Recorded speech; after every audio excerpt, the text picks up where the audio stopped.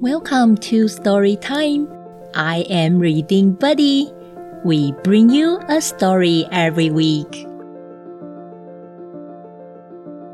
Today we will finish Chapter 12 of The Wonderful Wizard of Oz. Oh, don't forget to stay until the very end and learn a Chinese phrase with Reading Buddy. Ready? Let's get started.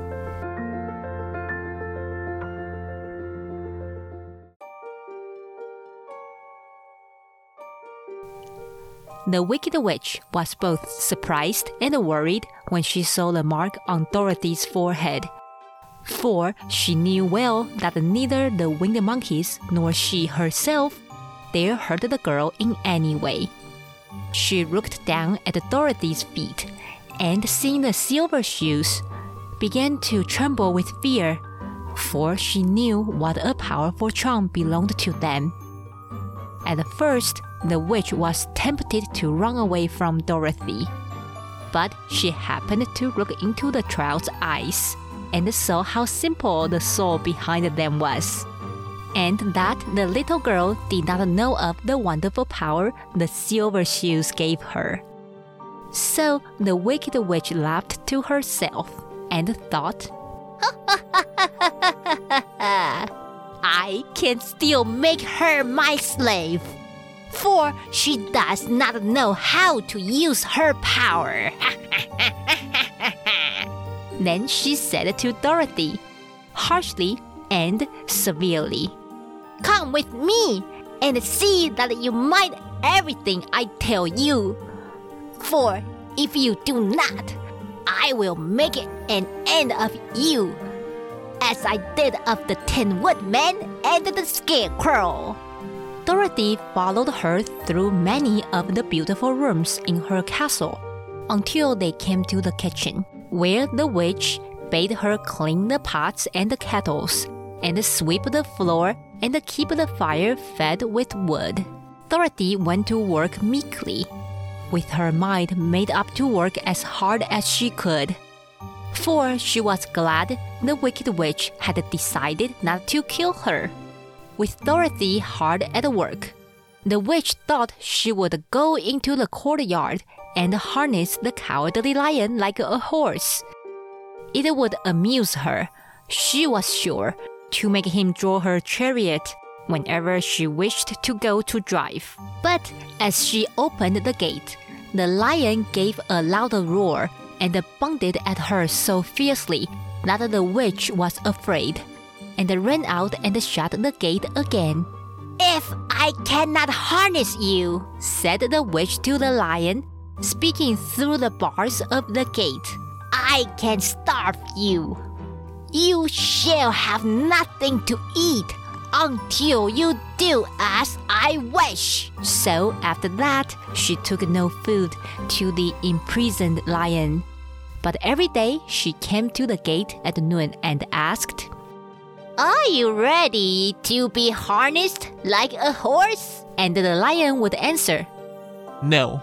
If you come in this yard, I will bite you. The reason the lion did not have to do as the witch wished was that every night, while the woman was asleep, Dorothy carried him food from the cupboard. After he had eaten, he would lie down on his bed of straw, and Dorothy would lie beside him and put her head on his soft, shaggy mane, while they talked of their troubles and tried to plan some way to escape. But they could find no way to get out of the castle, for it was constantly guarded by the yellow Winkies, who were the slaves of the Wicked Witch and too afraid of her not to do as she told them. The girl had to work hard during the day, and often the witch threatened to beat her with the same old umbrella she always carried in her hand. But in truth, she did not dare to strike Dorothy because of the mark upon her forehead. The child did not know this, and was full of fear for herself and Toto. Once the witch struck Toto a blow with her umbrella, and the brave little dog flew at her and bit her leg in return. The witch did not bleed where she was bitten, for she was so wicked that the blood in her had dried up many years before. Dorothy's life became very sad as she grew to understand that it would be harder than ever to get back to Kansas and Aunt Em again. Sometimes she would cry bitterly for hours, with Toto sitting at her feet and looking into her face, whining dismally to show how sorry he was for his little mistress. Toto did not really care whether he was in Kansas or the land of Oz, so long as Dorothy was with him. But he knew the little girl was unhappy, and that made him unhappy too. Now the wicked witch had a great longing to have for her own the silver shoes, which the girl always wore. Her bees and her crows and her wolves were lying in heaps and drying up, and she had used up all the power of the golden cap. But if she could only get hold of the silver shoes, they would give her more power than all the other things she had lost.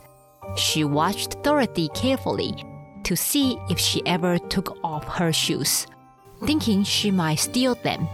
But the child was so proud of her pretty shoes that she never took them off, except at night, and when she took her bath. The witch was too much afraid of the dark to dare go into Dorothy's room at night to take the shoes, and her dread of water was greater than her fear of the dark, so she never came near when Dorothy was bathing.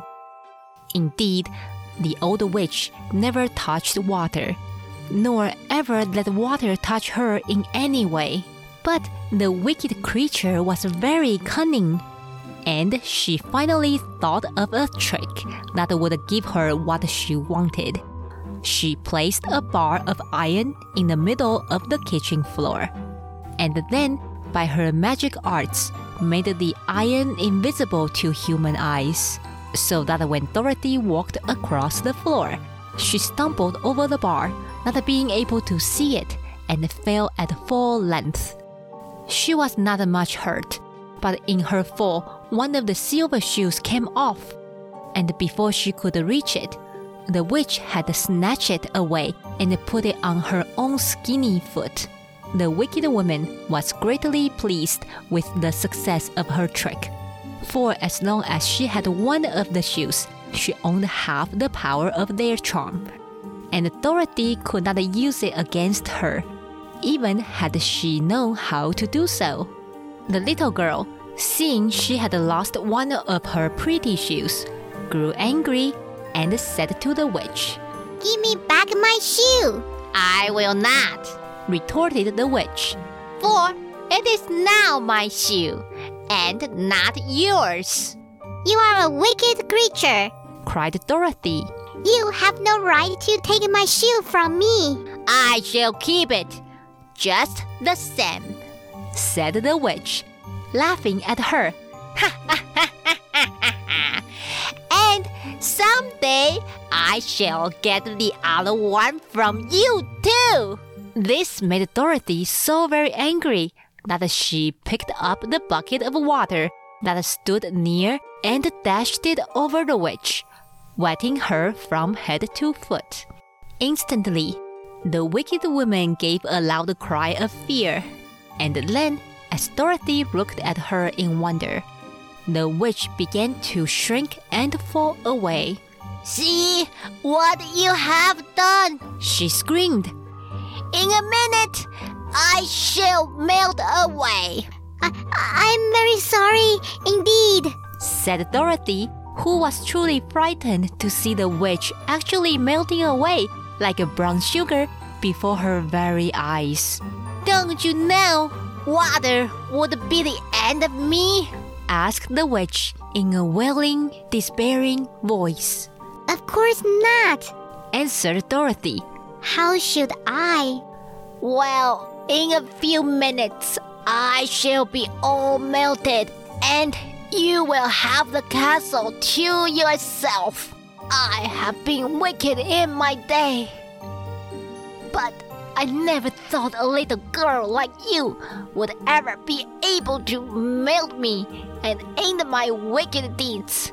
Look out, here I go. With these words, the witch fell down in a brown, melted, shapeless mass and began to spread over the clean boards of the kitchen floor. Seeing that she had really melted away to nothing, Dorothy drew another bucket of water and threw it over the mess. She then swept it all out the door.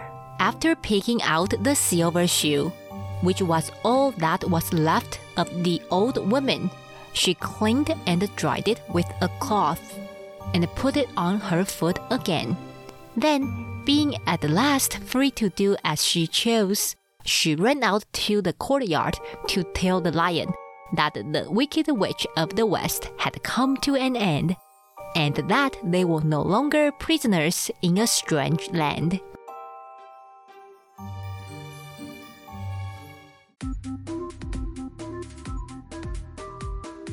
In the story, Dorothy really cherished her silver shoes. In today's Chinese time, Reading Buddy is going to teach you how to say shoes in Chinese. 鞋子, 鞋子. Thanks for listening. We will see you next time.